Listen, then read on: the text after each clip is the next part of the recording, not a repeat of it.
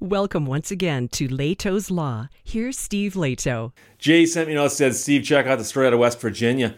And the story actually has two aspects to it that are quite interesting. The one obvious one is in the headline, but there's actually another one going on kind of behind the scenes. And from Wheeling, West Virginia, former West Virginia police clerk admits to perjury in a pay-to-avoid prosecution scheme. The perjury is what she got in trouble for. The weird part is that the pay-to-avoid prosecution scheme appears to have been approved by somebody. So Karen Compton wrote this for WTRF, and the woman is 40 years old from St. Mary's, West Virginia.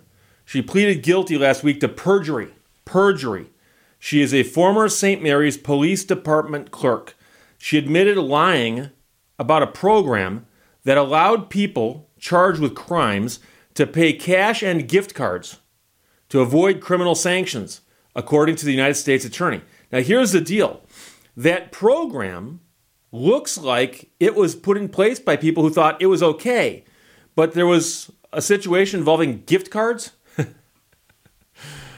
She admitted she lied about the program when she was testifying before a grand jury.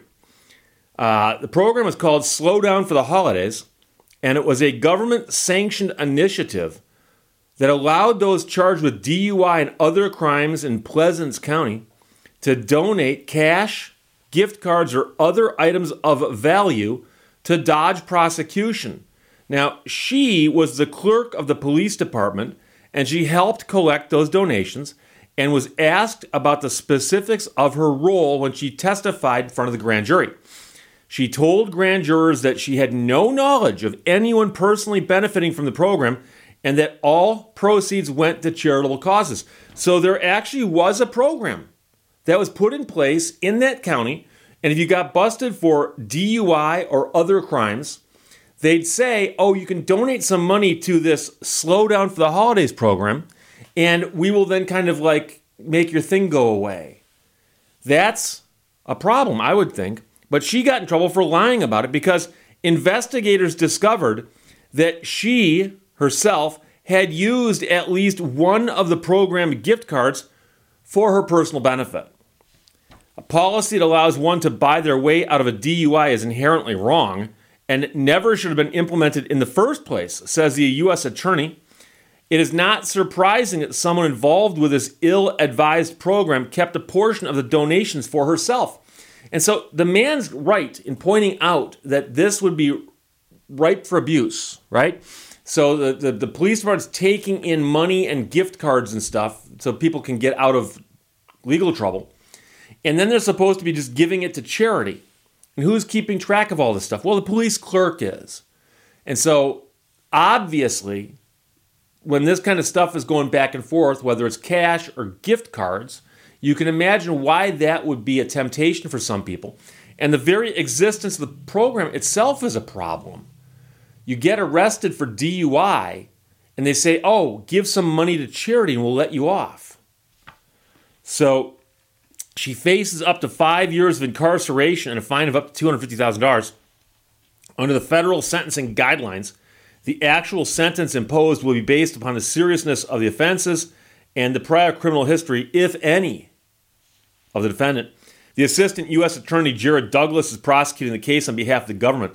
The matter remains active and is being investigated by the West Virginia Commission on Special Investigations, and a U.S. magistrate judge presided over the case. And so many of you are now summarizing in your own heads, thinking to yourself, okay, let me get this straight. The police department's got this ill-advised program where people can pay cash or gift cards to get out of trouble. And this woman's in charge of that. She gets called before a grand jury and is asked about her knowledge of the program. And she's asked, do you know of any abuses of the program? To which she apparently responds, in effect, no, I'm unaware of any abuses of the program. Later on, somebody discovers that one of the gift cards that was donated to the program was used by her. Now, a prosecutor faced with this set of facts very easily could say, let's prosecute her for misusing the gift card. Because although the program was ill-advised, it was a program. The money and the gift cards were given to her because she was simply the clerk, and she's supposed to do something with them, presumably, that she's been told this is what you do with that money. And if she misspent that money or took it, misappropriated it, there'd be some kind of crime there, conversion, theft, or some sort of, crime against what she misappropriated. But they instead said, well, let's just get her for perjury because she lied to the grand jury. And again, it's a situation where somebody commits a wrong and then they lie about the wrong and they get convicted of lying, not about what they did that led them to lie and cover it up. And it's an example where the cover-up is worse than the crime itself.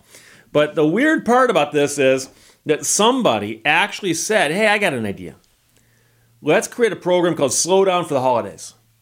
And from now through the holidays, if people get in legal trouble, we'll tell them you can donate some money and you can get out of whatever it is you're charged with. And where does that concept come from? Because there are laws on the books. And the laws on the books say if you do this and are found guilty, this is what will happen to you. You do this, this is what will happen to you. And the laws are actually there and laid out fairly clearly. And I know a lot of people who hear about the legal system but don't spend a lot of time in it. And by the way, it's a good thing. If you're not a lawyer, don't spend a lot of time in the legal system. It always worries me when I'm talking to a client and they know more about the criminal justice system than I do because they clearly have an inside track and understanding of it because they've been through it so many times. But all of this stuff is laid out. There are sentencing guidelines that say specifically, if you do this, this is your sentence, and it'll be a range. It'll say, fines and costs, and then other things like incarceration and probation and so on. And they're all laid out, and they're often ranges, but they are laid out. And so the idea that somebody's come up with an idea and said, well, let's have a program called Slow Down for the Holidays. Sounds like fun, and it's a good thing. We'll all slow down for the holidays. What about all those sentencing guidelines that the legislature spent all that time drafting and getting passed into law? Call me crazy, but I think I would rather trust the laws passed by the legislature that are on the books that we can actually read and understand than some program called Slow Down for the Holidays where there's a clerk taking in cash and gift cards, some of which don't go where they're supposed to be going under this ill-advised plan. So that's what happened in West Virginia, Wheeling, West Virginia. WTRF published the story. Jay sent it to me. Former West Virginia police clerk admits to perjury in a pay-to-avoid prosecution scheme. And the scheme itself sounds like a problem, but they're not spending as much time on that as they are on the perjury. So there you go. Questions or comments, put them below. Let's talk to you later. Bye-bye. Thank you for watching Leto's Law. I went to the doctor and he said, I have acute appendicitis. And I said, compared to who?